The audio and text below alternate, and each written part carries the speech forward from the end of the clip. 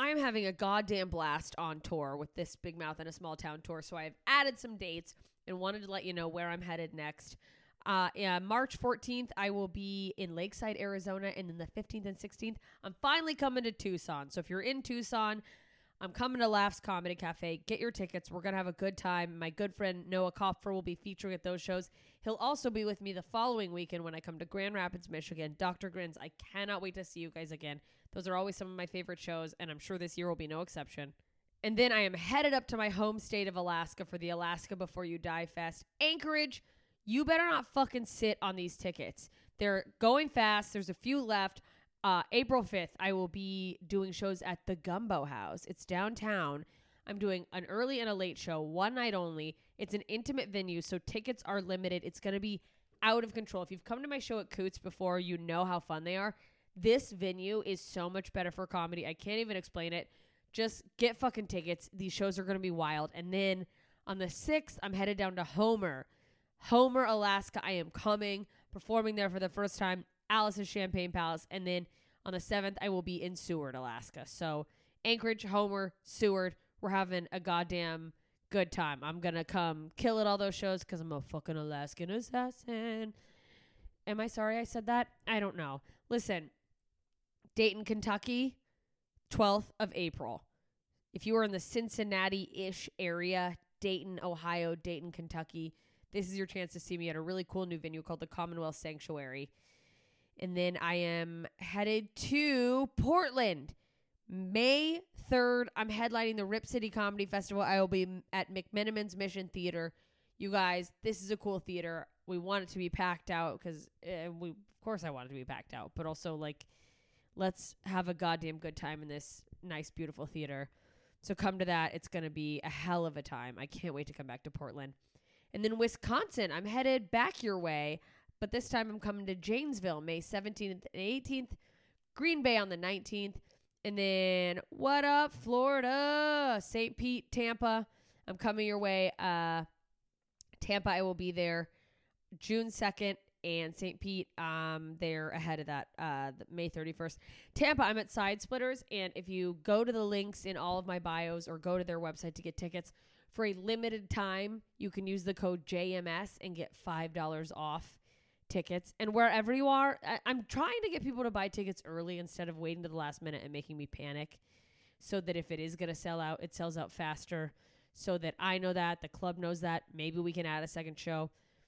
It just FYI, that helps every artist that you're a fan of. So if you can ever buy ASAP, go ahead and do that. So that's your incentive to buy early in Tampa. And I'll be adding more dates soon. If you did not hear your town but you want me to come there, head over to my Instagram, instagram.com/JMScomedy, or just at JMScomedy if you're using the app like most of us. Click the link in my bio. Join my email list. That lets me know where you guys are, so I know what areas want to come see me. So do that. I can't wait to get to more cities. I'm having so much fucking fun on the road. You guys have been amazing. People have been buying merch. These audiences have been out of control good, just electric, laughing, having a blast. And I know all these upcoming shows are going to be no exception. So I will see you there. jmscomedy.com/shows to get your tickets. Tell your friends. Tell your enemies. We're going to have a fucking good time either way. So thanks for listening to this little promo. Enjoy this episode. Ta-ta, idiots. What you just said is one of the most insanely idiotic things I have ever heard. What kind of ignorant shit is that? At no point in your rambling, incoherent response were you even close to anything that could be considered a rational thought. You idiot, you fool! Hey, dummy! This is the Ignorance is Blessed podcast. Everyone in this room is now dumber for having listened to it. Idiots, this is episode 24 of the Top 40 Countdown. Sometimes being a mother is not enough with Maeret Lemons. This is an interesting one. I talked to Maeret. She was doing comedy in the Midwest, being a mom, trying to make it all work. It was in the middle of a weekend where her car broke down when she picked me up. It was chaos. We had fun. I know she had moved out to LA.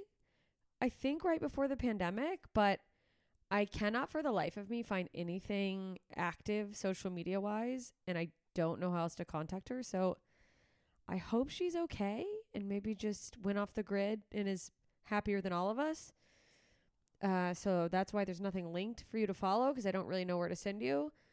Everything hasn't had posts in like over 2 years. So that's scary. Maeret, if you're listening to this, let me know you're okay. I hope you're okay. But here's a conversation that you guys obviously enjoyed. I'm sure a lot of relatability to the working moms out there, to women who want to do it all, or women who are following their dreams or are in the middle of following their dreams and hoping to have a baby. Yeah. So I wish I hadn't introed this on such a weird note, but that is what it is. And I've been trying to give you guys updates of what I know about everybody. So that's where we are. But anyways, enjoy the conversation. I hope you like it. Episode 24 in the top 40 episodes of all time countdown. Sometimes being a mother is not enough, with Maeret Lemons. Hey idiots, welcome to Ignorance is Blessed. I'm here with Maeret Lemons. Hello. Amazing comedian. We're working together. She's featuring for me in Springfield this weekend. By the time this is out, you will have missed the shows, but they're going great. Yeah, right.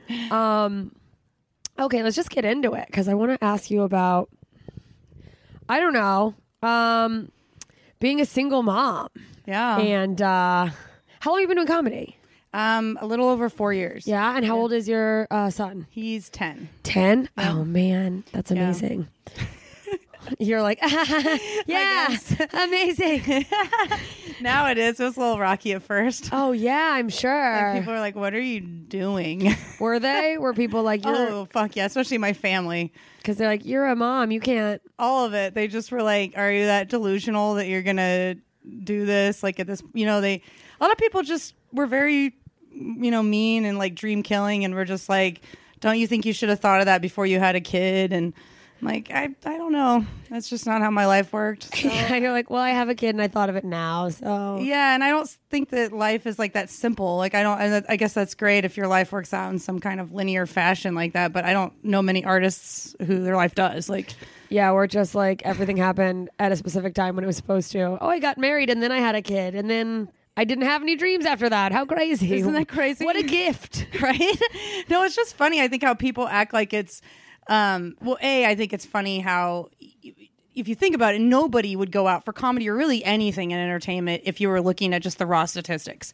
Yeah. If you were just looking at like the statistics. Like, what are the odds of me being successful? Exactly. Like nobody would go out. So then it's like, why focus on that? Because then nobody would do it. So it's like you kind of have to have a bit of delusion. Just a drop, not too much, but just a drop of delusion. You're like, I could do it. Right. I could be the exception. Something has to push you over the edge because it's true. It isn't logical. It's not a logical plan, but I don't think artists are logical. None of us are. Like we're passionate, driven creatures. And so it's just hard for people that aren't that way to understand your decision making because, it's like, I'm not a banker. I'm not a lawyer. I'm not an accountant. Like, I don't look at life like that. I just don't. Yeah, about like, how can I make enough money to afford this quote milestone? Or make everything so risk free. And you know what I mean? Like, yeah. And everything's so calculated. Like, well, that just isn't who I am. And I think that's okay because you kind of have to be in this business because nobody would do it if you were looking at the numbers. Oh, absolutely not.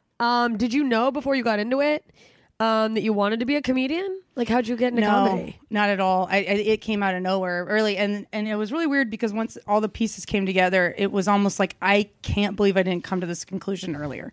I can only blame it on my religious upbringing. Really? What kind of, like super Christian? Yeah. Yeah? Were you in a house with a lot of, I don't know, just Christian rules? Yeah, a lot of rules and a lot of like psychological brainwashing, because the whole Christian model is very it's religion.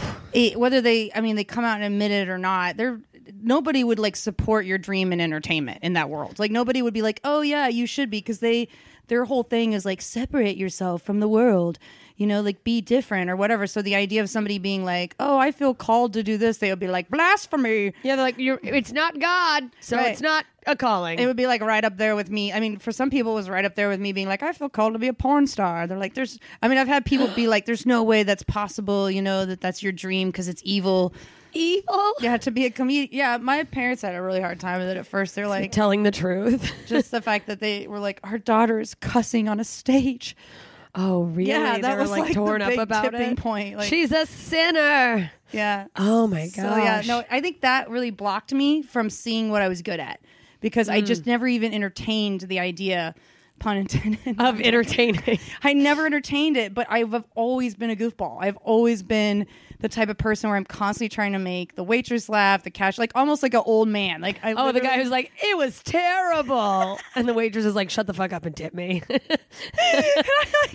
I just like found that my whole life that I was constantly trying to make people laugh just for the hell of it. And that combined with the fact that I've always been a writer, and I started to notice at some point in the end of 2013 that I felt like a lot of the stuff I would write was usually comedic, no matter how serious I was trying to be. There was always jokes in it. Yeah, like even if I was talking about like my depression or something, it would just like I couldn't help but make it a joke. And the other thing I was noticing was all of my stuff that I was writing sounded better read aloud.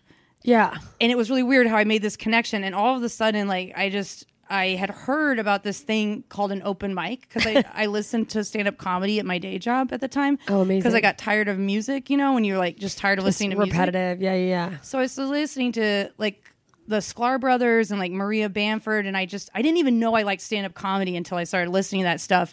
And wow. It was really weird how it all kind of came together, and I was like, I don't know, it just all made sense one day because I remember them talking about in their material about this thing called an open mic. So I Googled it and I found Stanford and Sons, which is like my hometown club. And so I just went up and did a set, and I was terrible, but I had this like gut feeling as an artist. Like I've done a lot of stuff and I've been really shitty at it, and some stuff I've been really good at. So I know when I start something if I have potential, because I know what it's like to know that you could take all the ballerina classes in the world. I'm never going to be a ballerina. Yeah, like it's not happening. I'm not getting into Juilliard. But I felt it. Like I was like, there's something here. And I sucked for like a really long time, and I knew it. And I was like, it's good that you know. A lot of people don't know that when we start, we suck. Some people are like, I'm a star or whatever. You know what I mean? Yeah, I feel like what made me realize how bad I sucked was when I had my first good set like 6 months in, and then you're like, oh, this is how this feels.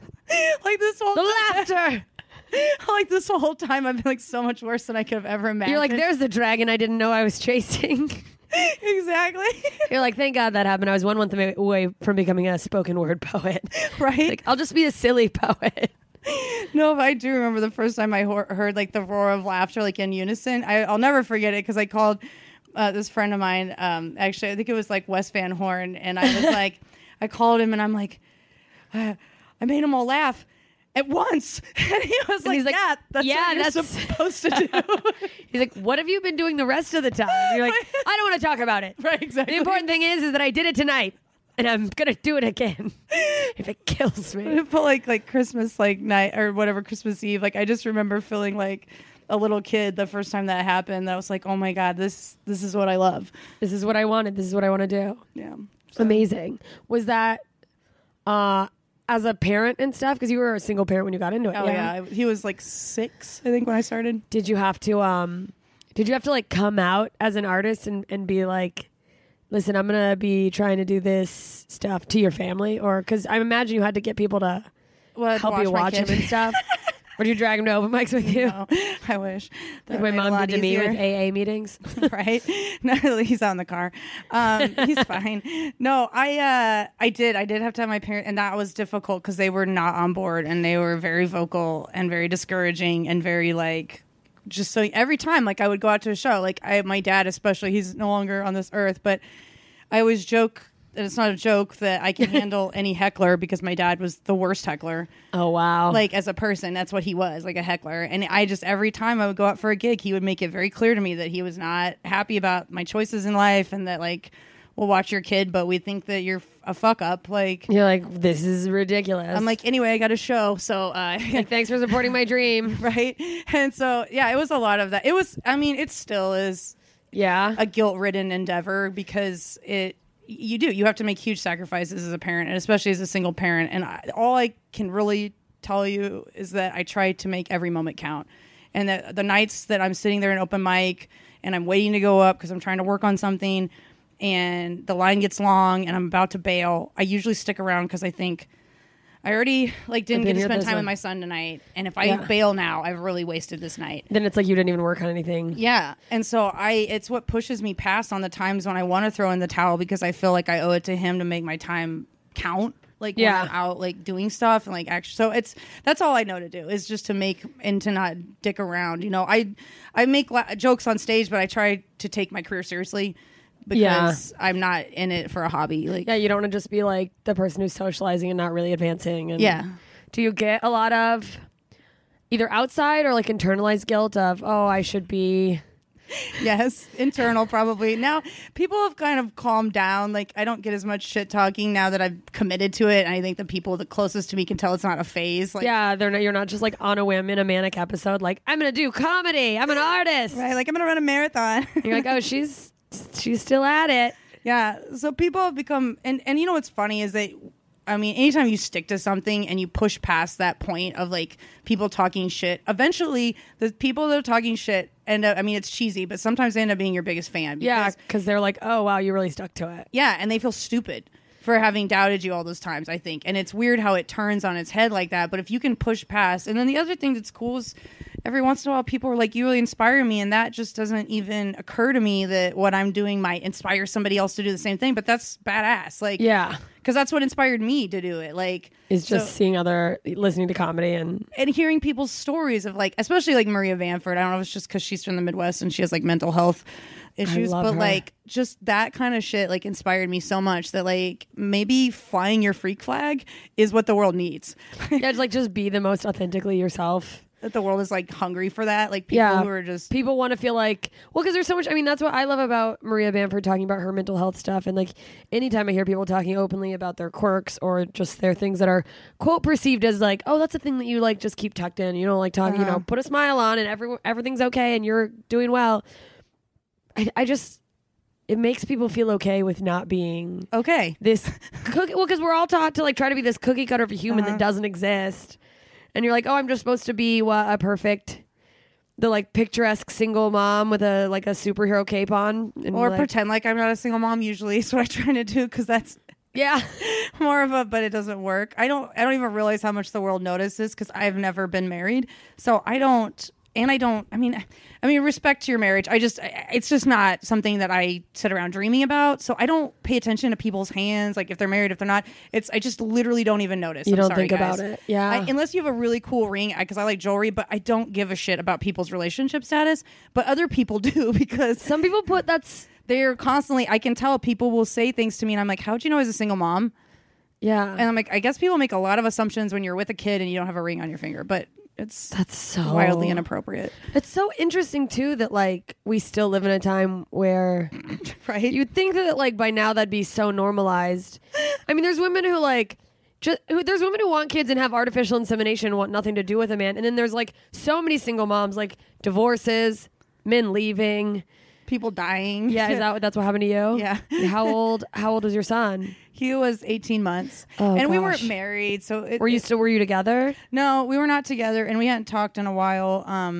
It was just one of those situations where, I was dating somebody and it wasn't serious, and then I got pregnant, and then then you're I guess we're in this together now. Yeah, and he kind of dropped off the planet, and then men will do anything to get out of being a dad. I swear to God, they don't. Well, I probably shouldn't say anything bad because I don't want my son to hear this one day. Because my son is a wonderful person, so I don't want him to ever think anything bad about his dad or anything. But yeah, he was not involved from the get go, and I honestly, I wasn't bitter about that part. I think what made me bitter is probably just being a single mom, and I've struggled. I'm a lot better now, but the first few years, I was pretty just bitter towards the world because I felt it's so hard, stuck with a kid alone, in the world, and I'm 26, and I never thought this isn't how I pictured things going. Not at all, and it's very humbling. But then at the same time, I just refuse to be a victim about anything in my life. Yeah, I refuse to live in that place where woe is me because it doesn't get you anywhere. No, it becomes a cycle.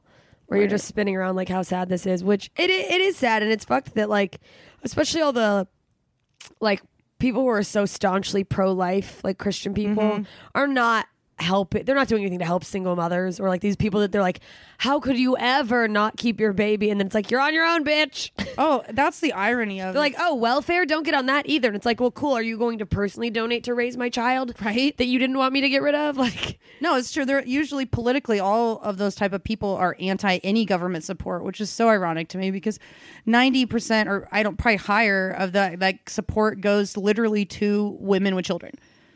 Like all of that. It doesn't go like it's so hard to get food stamps as a single guy. It's not people just like bleaching up the system. They're literally feeding their children. Like and the world is like, you just want a handout. And they're like, my child is starving. Yeah, you're like, my kid's dying. Like, can we just I mean, I was on food stamps one time in my life, and I just think it's funny because it's so humbling. People have no idea like that when you do it, it's because you're doing it on your child's behalf. Because you're like nobody wants to hit the point where they're like, I have to sign up for government help. Yeah. Like nobody wants to be that person. It's a pain in the ass. That's why it's so funny when people have never had it. I'm like, do you have any idea what a pain in the ass Yeah, it you is? don't just like click a button and you're signed up for food stamps. They like make you go through a rigmarole to make sure that you're not trying to fuck the system. Yeah, and you have to go in and explain your whole life story to these like random people. Like it's not simple, and it is lengthy. It is time consuming. It's humiliating because you have to tell like a stranger like your life story because they have to. And then you have to wonder if they're just gonna be like, not good enough. Exactly, not poor now enough. You know all of my things, and I'm not getting any help. Exactly. And that happens sometimes too. So it's just funny that the world is that way. But yeah, I was raised very religiously, so I think that is why what played into my bitterness and my resentment towards the world. But then it was like one day I woke up and I'm like, I don't have to be the person I was raised to be. Like, yeah. And that's like a weird thing. There's like a Bob Dylan quote that I love, and I think it goes something like, sometimes we're born to the wrong parents, or something along those lines. I've never heard that, but I resonate a lot with that, where it's like, it's great if you're born into a family and you totally resonate with their values and that's just great. You fit in. But sometimes we don't. Sometimes we're born into a family where like our struggle is transcending that and like and like reinventing ourselves in a way that's authentic and like being given the freedom to be who we are because that wasn't a part of our upbringing. Like following your dreams was just not a part of my upbringing. I mean, I'm sorry. My mom's a wonderful lady, but that was not the message. That it wasn't like you grow up and you become a Christian Stepford wife and like it was play it safe. That was the message. Play it safe. Like just fit in. Just go with the flow. It's so true. I mean, my mom jokes about the fact that I'm the black sheep of the family. Well, she calls it. She's like, you're the tie-dye sheep. Tie-dye like that's what because I'm such a because my mom is crazy and I'm such a hippie, and she's like, you're just like the tie-dye sheep. So I'm at least lucky that she has a sense of humor about the fact that she's like, well, we're not going to change you, but yeah, no, I mean, fucking good riddance. Not good riddance, but like, good. I mean, good for people who grow up and they're like, this is who I am, and I fit right in because it seems less stressful because then you don't have to feel like on top of everything else, you're letting everyone down by being yourself. Yeah, that is definitely how I've felt in my life at times.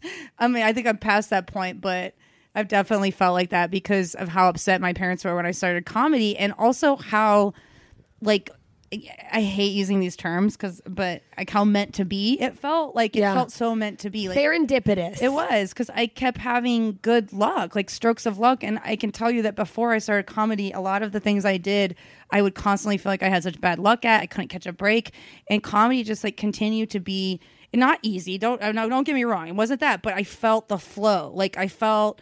Like, there were just enough things coming in that you go, I'm supposed to be here. Yeah, exactly. That I felt it just felt right all the time. And so I just, and there's been a lot of times that I have thought about giving up for my son's sake because I felt like, is this selfish that I'm doing this and it's time consuming and everything? But every time I think about throwing in the towel, I don't because of him. Because I think to myself, this is a bad example to show my son. Someone giving up on their dreams. That is far more damaging to him than maybe me not being able to be to every single event and me having to rely on the help of others. Like maybe him seeing me follow my dreams against like obstacles is far more powerful in the long run. I think so, because I think a lot of people end up, there are a lot of artistic people that end up never exploring it and they end up miserable in their day job. Well, because we don't most kids aren't taught to follow their dreams. Like, how rarely is a parent like, yeah, lean into that. Like, oh, you right? love to paint? Let's paint some more. They're like, all right, well, enough painting. Learn how to be an accountant. It's true. But having someone that encourages you to like lean into the thing To you take love, that risk, because it's a risk. and Like, letting him know that that's okay for you to go for something that you're like, I don't know if it's going to work out, but I feel it in my body, and we're all going to die one day. So obviously you wouldn't just say that to your kid. And we're all going to die one day. I don't know. We have some pretty candid conversations about death that make us freaks, I'm sure, to some people. Yeah, they're like, We're like, geez. this is our life. And one day it's all going to end, and that's probably it.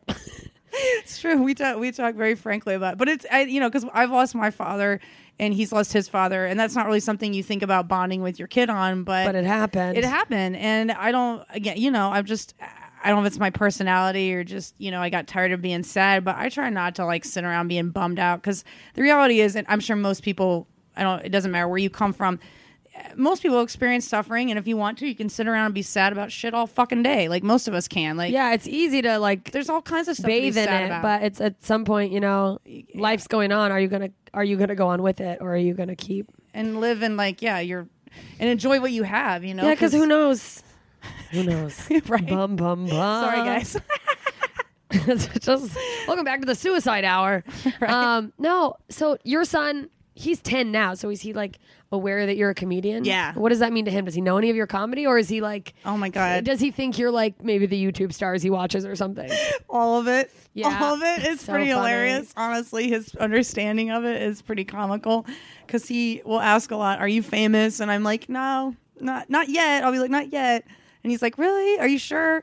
Because I saw you on TV. Yeah. Because my mom had like shown him, because I've been on most of the local TV stations in Kansas City, so my mom will like show him clips, and I'm like, I have to explain to him like, that's local TV, like the only people who watch it are like the elderly. You're probably like a local celeb, though. We forget stuff like that it's all relative, because we have this big picture of like, right, like, well, I'm not Maria Bamford, so I'm not famous, but shit, yeah, but there's some people, I mean, the first time I was on the news in my hometown, people went crazy. They were like, oh my God, Right? you're on KTVA. Oh my, they're like recording it and posting pictures. And I was like, oh yeah, this is a big deal. And then I think of, before I got into entertainment, I thought the newscasters were famous. I was like, That's Maria true. Downey, the like local newscaster. True. But the thing that's funny to me is that I don't know how he knows my comedy. I don't know if it's from just him hearing me like listen to my own sets on my laptop. Found you on YouTube. But he will like do my opener. He can like literally, like one day he did, and I was like, my jaw like just dropped. I'm like, how do you know all of that? Oh no, does that scare you? Are A you like, little bit, like, do you write jokes about him? yes. Are you like, I don't want you to hear me being like, my fucking kid? I like quit telling it, because it's like plus it was like a joke, one of the first jokes I ever wrote, so I guess I'm just like, it's not even that good. But he heard the joke. It goes, so I have an STD. He's 10. And his name's Mike. And That's so funny for kid. He's a great kid, and like blah blah blah. And so he like tells it, but he doesn't know what an STD is. Oh no, he's gonna learn that one day and be like, wait a second. I'm like, you need to quit telling that. I'm like, Oh my God, he's like getting close to like health class age too. Or he whatever. totally is. It's like, Any day now, he's gonna learn about Figure out- gonorrhea in a physical education Mom, class did with a you slide. liken me to chlamydia? I'm You're like, no, chlamydia you can get rid of with a pill.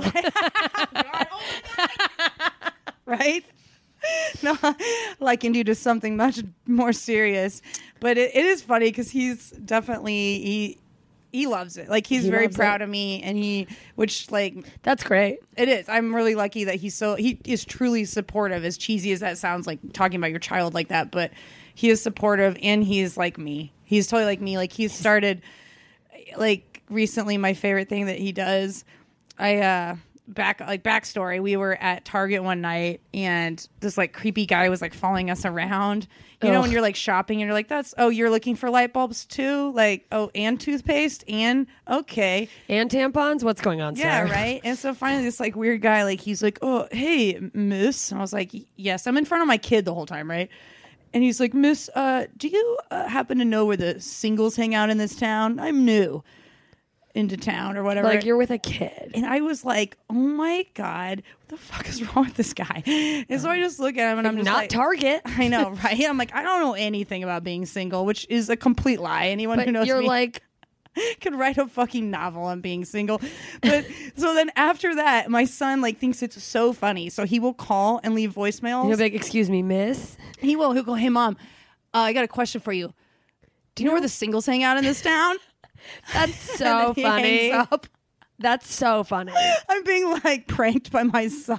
Oh my God. Hey mom, I got a question for you. You know where singles hang out in this town? That's amazing. It's like, I'm like, oh my God, you're me. Oh, oh no, what have I done? I don't, because it's like bittersweet. Because part of me is like, You're like, don't be like me. right? I like, don't be like me, You're like, no. but you are. So, Oh, that's really cute. so he's obviously got a sense of humor. Okay, so you also work in interior design, right? Mhm. Yeah, I have a day How's job. that? You studied that, right? I do. Yeah, I have a degree actually, a bachelor's from the Art Institute of Colorado. Art Institute of Colorado. Did you at some point when you were getting that degree, were you thinking I'll be an interior designer forever? No, I actually was having like second thoughts almost immediately. The entire time, you're like, but Yeah. I don't know what else to do. And yeah, my game plan from the get-go, which funny, you know, sometimes you look back and you're like, hey, 18-year-old me wasn't a complete fucking idiot. Yeah. Like I had a couple good ideas, and like one of them was that at that time I wanted to be a novelist, and I wanted to be Wow. somehow I just knew that I wanted to like write stories of some kind or do something like that. You wanted to be Ernest Hemingway, just alcoholic, but with a really well put together home. Yeah, exactly. And I saw design as a vehicle to my dreams because I thought I just always knew the things I wanted to do, whether it was being a novelist or making a movie. That's another one of my big dreams, is that they were long-term goals and they were not something. You needed like a means to get there. Exactly. And I knew that from a young age and plus being raised in like a really shitty family, I from a very young age I wanted to be financially independent, which is That that you're like, literally- get me the fuck out of here. Yeah, I like 13. I don't know that that's normal, but I was literally trying to get jobs because Same. As soon as I was old enough financial independence. to work, I was like, I hit the streets. Yeah, I was no, like, I do not want to rely on you. I went to every business and I was like, how can I work here? Me too. My first job was at a State Farm Insurance answering phones. Oh wow! Because I was like, do you need help? Right? My first job. Are was you really a good neighbor? right? What was your first job? A soccer referee. I reffed all through high school. Yeah, and I coached. U8 and U6 teams. I would work at a fast food restaurant, and then I would take a 2-hour lunch break and ride my bike that had love one of it. those kid carts on the back, but it was full of yeah. soccer balls. Oh my god, I love this story. Over to the soccer field, yell at a bunch of kids, and be like, "Work harder!" and then ride back and finish my shift at a Carl's Jr. that I took way too seriously. I was like, I'm trying to work my way up to management. I'm not giving anyone free fries. Like, You will call me boss lady. yeah, I'm in charge here. Carl's Jr. Nobody gets a break as I'm just stealing free shakes. I'm like, this is my free meal. Did you like walk by the like fry thing and be like crispier? Yeah, Crispier. harder. It's beeping. I hear it. Work faster. Drive-through times. And it's just for what? For some reason at that age, I thought that any job you applied for would reference every job you'd ever had in your life. It was the same thing. I got a bad grade on an assignment in second grade once, and I was like, I'll never get into Harvard now. Everyone will know. I'm a fool. I've wasted my life. And by the way, no one ever, like, in the course of me crying was like, that's not a thing. They were just like, well, just do better next time. Oh, seriously? I was like, fuck you guys. I cried over a drawing. That's bullshit. Okay, so you're in interior design now. But yeah, so I got a degree to try to use my skills to make a dependable living, and that was why I went into design. So I almost instantly was like questioning it when I got into school, because I always like worried that I was too creative for interior design and I was too, because you kind of got to like follow the.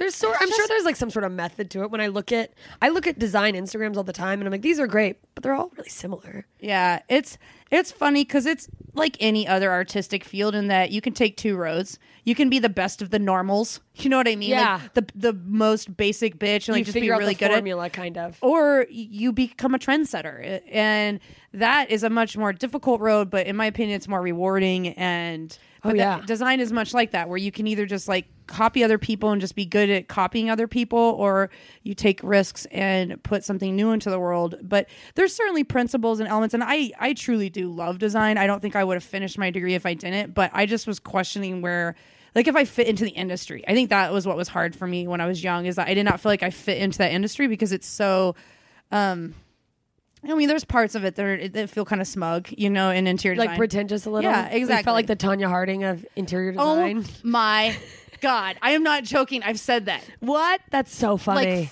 word for word. Yeah. That is really so weird you say that. Well, I felt like that in so many things in my life where I was like, oh, I'm the white trash outlier. I know that is. I'm the Tanya Harding of my sorority. I totally feel like the Tanya Harding of interior design, because there's been so many times too, even as like, and you know, in this field where I felt like straight the fuck up, I was being judged by the fact that I don't come from wealth. It's as simple as that. I can remember like early on in my career, like pulling up to people's houses and not having a nice car and feeling judged. And I mean, like, how's she going to know how to design my house? Exactly. And I resented that whole idea that like it had anything to do with wealth. It's like, fuck you, I'm talented. And like I have an worked hard. eye. Yeah. And I have a degree like that I worked very hard for, that most people, like we had the highest dropout rate in our program because it was so hard. Yeah. And it was so demanding. And I'm like... But people are like, why aren't you in a Mercedes? Yeah, exactly. It's like, you don't have a Kate Spade purse. Like, what do you know? I'm like, I don't need one to know what I'm doing. And like, a lot of times, like, I hate to say it, but a lot of times the women judging me haven't like ever worked for a living. So they have no concept of what it's like to survive. To have a career. They don't have a career. They don't have a marketable skill. So they don't even know what it's like to work day in and day out. Every time my friends were out at the bar, getting laid, getting drunk, I was at home, sitting at my table, drafting. Not exaggerating. Like night after night, year after year, that I, you know, and now I go out and I get drunk. But like, that's because I know what I'm doing. Right? I'm a but in proven my expert. 20s, I gave up so much to do it. I gave up so much to be, not only have the degree I have, but to be a single working mom. And so I just, there was a time that I was very bitter about that, and I did not feel like I fit in. So I kind of like was like, I don't know if this is for me. And I took a pause break for a couple years, and I found that A, I missed doing design, and B, there's other jobs out there, and like not everyone's a piece of shit. Yeah, like you're just finding the right niche in that field. I love that you said the Tanya Harding thing. I always felt about comedy, a lot of the women I meet, I'm like, oh, we're all like, comedy's a place where like we're all a bunch of Tanya Hardings, right? In our own way. But it's like, oh, most of us come from a fucked up. Oh yeah, no, like, because you have to have like a fight in you, I think, to be a comedian. There has to be, and I don't mean that like you have to be hostile, but I think I've found that there's two types of women that end up in comedy. There's the athletic and the dramatic, and I'm both. Yeah.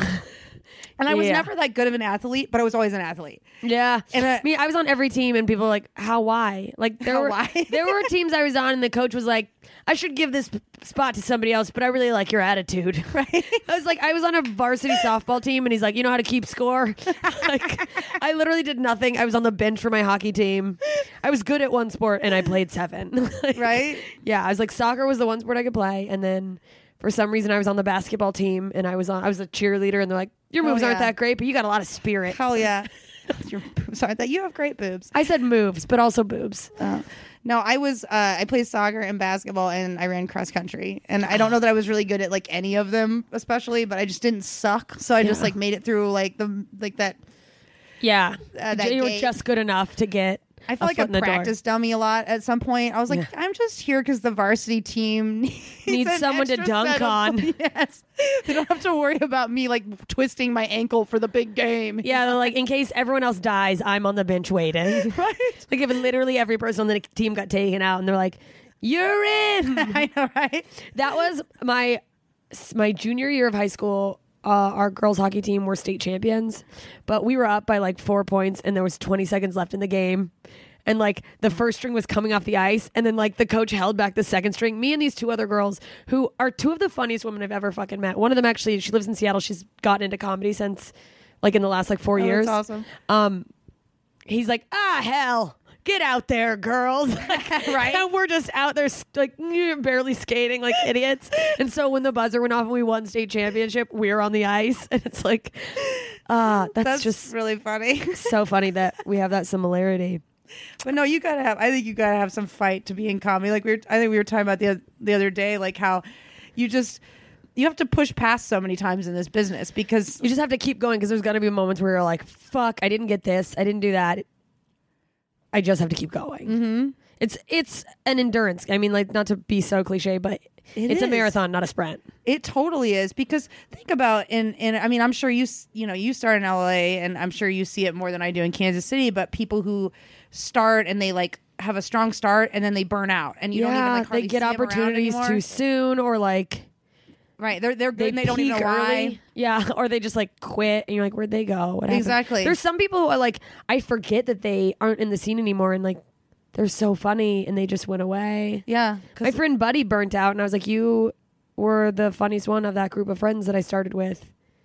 And, right. Where'd you go? He was like, why did you quit? And he's like, I got a great job producing. And I became but now he's been a previous guest, so anyone listening knows, but now he's like trying to get back into it, but he feels all insecure because it's been so many years. He's like, everyone else moved on and I have to go back to open mics. And I'm like, yeah, well, it's all in the stamina. You got it. Cause it's one of those things where I hate to say it, but it's kind of like a working out, if like you don't use it, you lose it. Yeah. It's like, you got to get back in shape. Yeah. Now you're obese and you lost your 6-pack. You got to figure out where it is. Like I miss like 5 days in a row, and I get on stage and I feel like an out of shape wrestler. Yeah, I'm to the point. Slopping around. I'm to the point when I have a night off, I'm like, and I need nights off. I've had to like force myself to take them, but if I go like 2-3 days, I get crazy. Oh, I do. I've been like, I go talk to myself too much. I'm like, yeah, I'm slipping.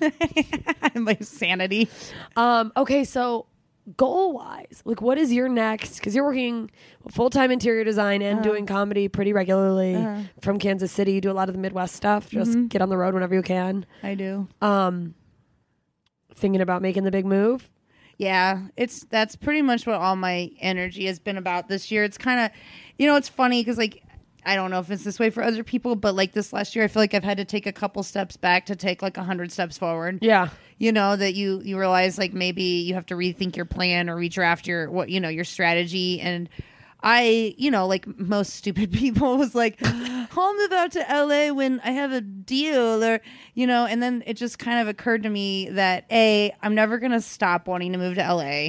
Like that's never going to end. You're like, the deal's probably not going to find you in Kansas City. Exactly. And the odds of that are they're not going to happen. It's not going to happen. So I just was like, okay, so even if it takes me a year or 2 years, this is what I'm doing. And so that's my plan. So yeah, I want to just transfer, honestly, to the company I'm working for now, because they have a branch there. Yeah, in West Hollywood. So I'm just going to wait till the transfer opens up and just leave. Have you expressed that to your company? Like if there's a transfer there, I would like to go. How do they feel? Are they supportive? Yeah, because a lot of people, I think, in that company have moved around with it. So they're just like, you're still at the company, you're still making money for us. So I have to say, of all the jobs I've had in my field, it's probably why I'm like able to do design during the day and comedy at night, is because they're so supportive.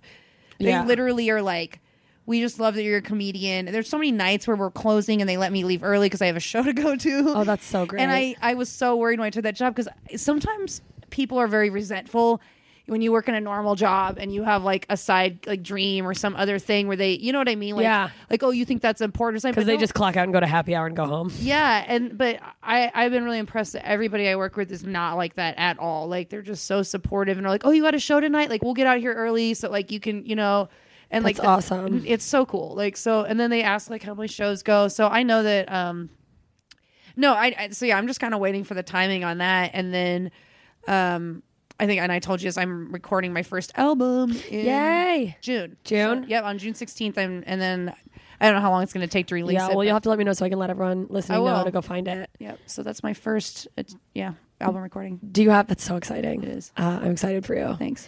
Does your son know that the eventual plan is to go to California yet? Or you haven't like you've sprung it on him. You're not going to just be like, pack up, kid, we're leaving tomorrow. No, it's funny you say that. No, because I have been planting the seed so that he has time to adjust. But he's kind of like me, so he's already like every day. He's like, so when are we moving? So when are we moving? Oh, that's good, because some kids would be like, don't take me away from my friends. It's interesting that he's. I know, I feel you, because I feel like that's part of like why I feel good about it, because he's excited about it. He's not like, oh man, we're moving to I mean, it's also like you're moving to California. It's not like my mom moved us from Mississippi to Alaska. I was like, you're the devil. You're the devil. Mississippi to Alaska? I was like, I hate you. Why? You're a witch. Because she got a job there. Oh. But she drove us there. And I was like, what? Oh my In God's name, why? I was like, I don't even. How long does that take? Oh, we were on the road for like 13 days. Holy shit. Yeah, because it's just her driving, so she would fucking pop caffeine pills and drive as far as she could. But Oh, Mom. what a lunatic! She drove us on to we parked our car on a ferry that took 3 days, which is basically a Greyhound bus on water.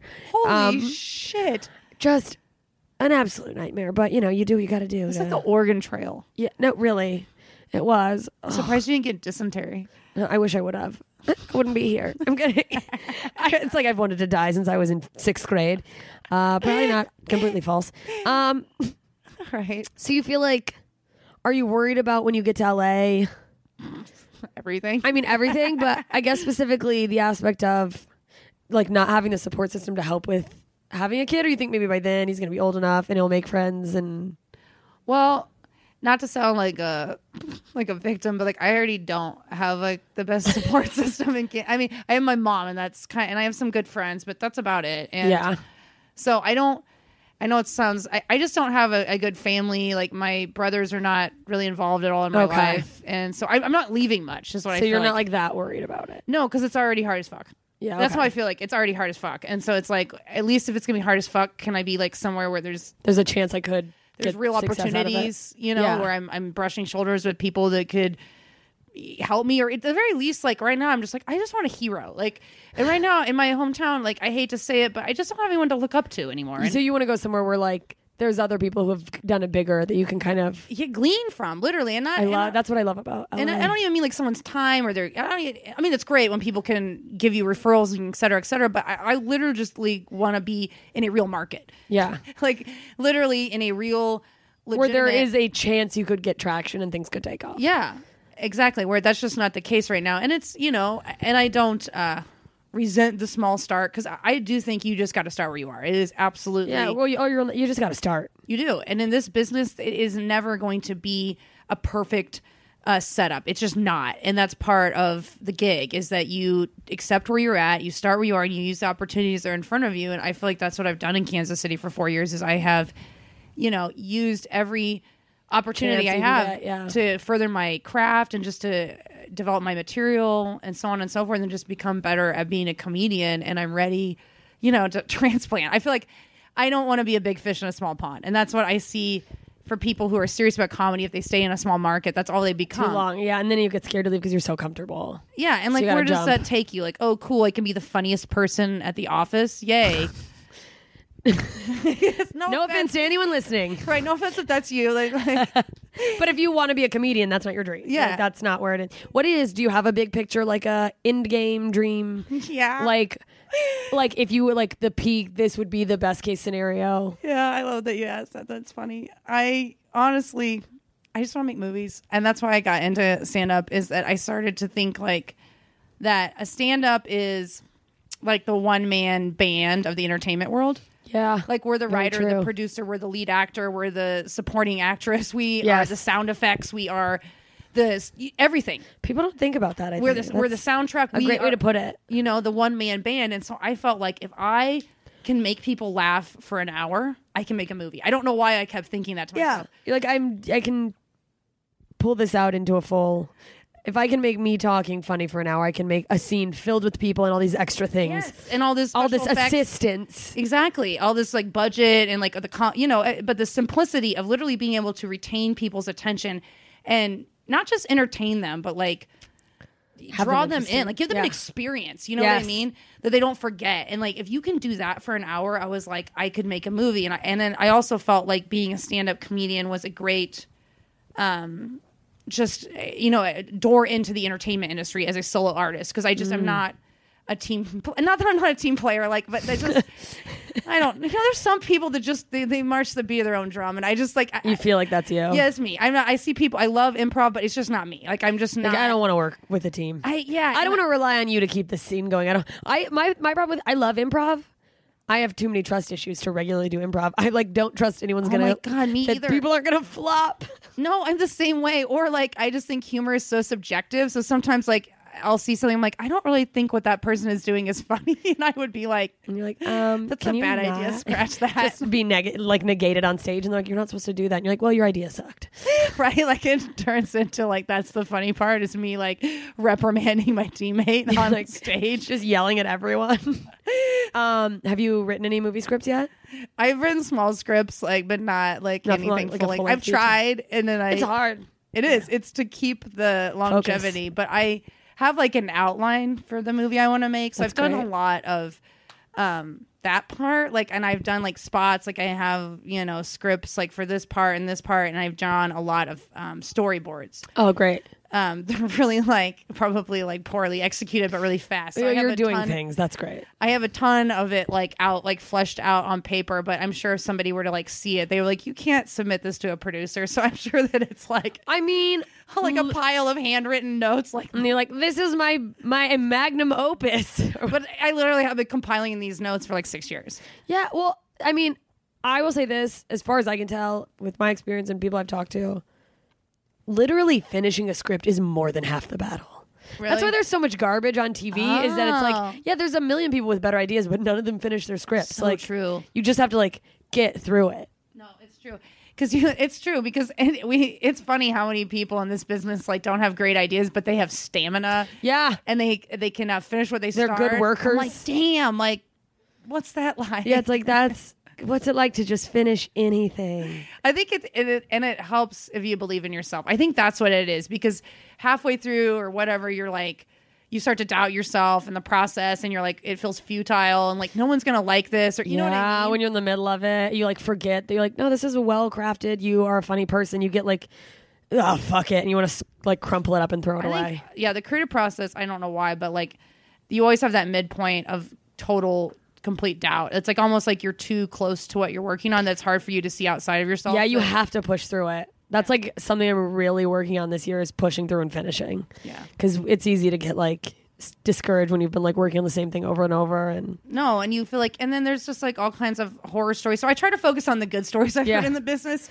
Focus on the Instead of, positive. Like, people are like, yeah, you can work and work and work and never make it. you're like, oh, good. Can't wait to move there. Can't wait to get closer to that. right?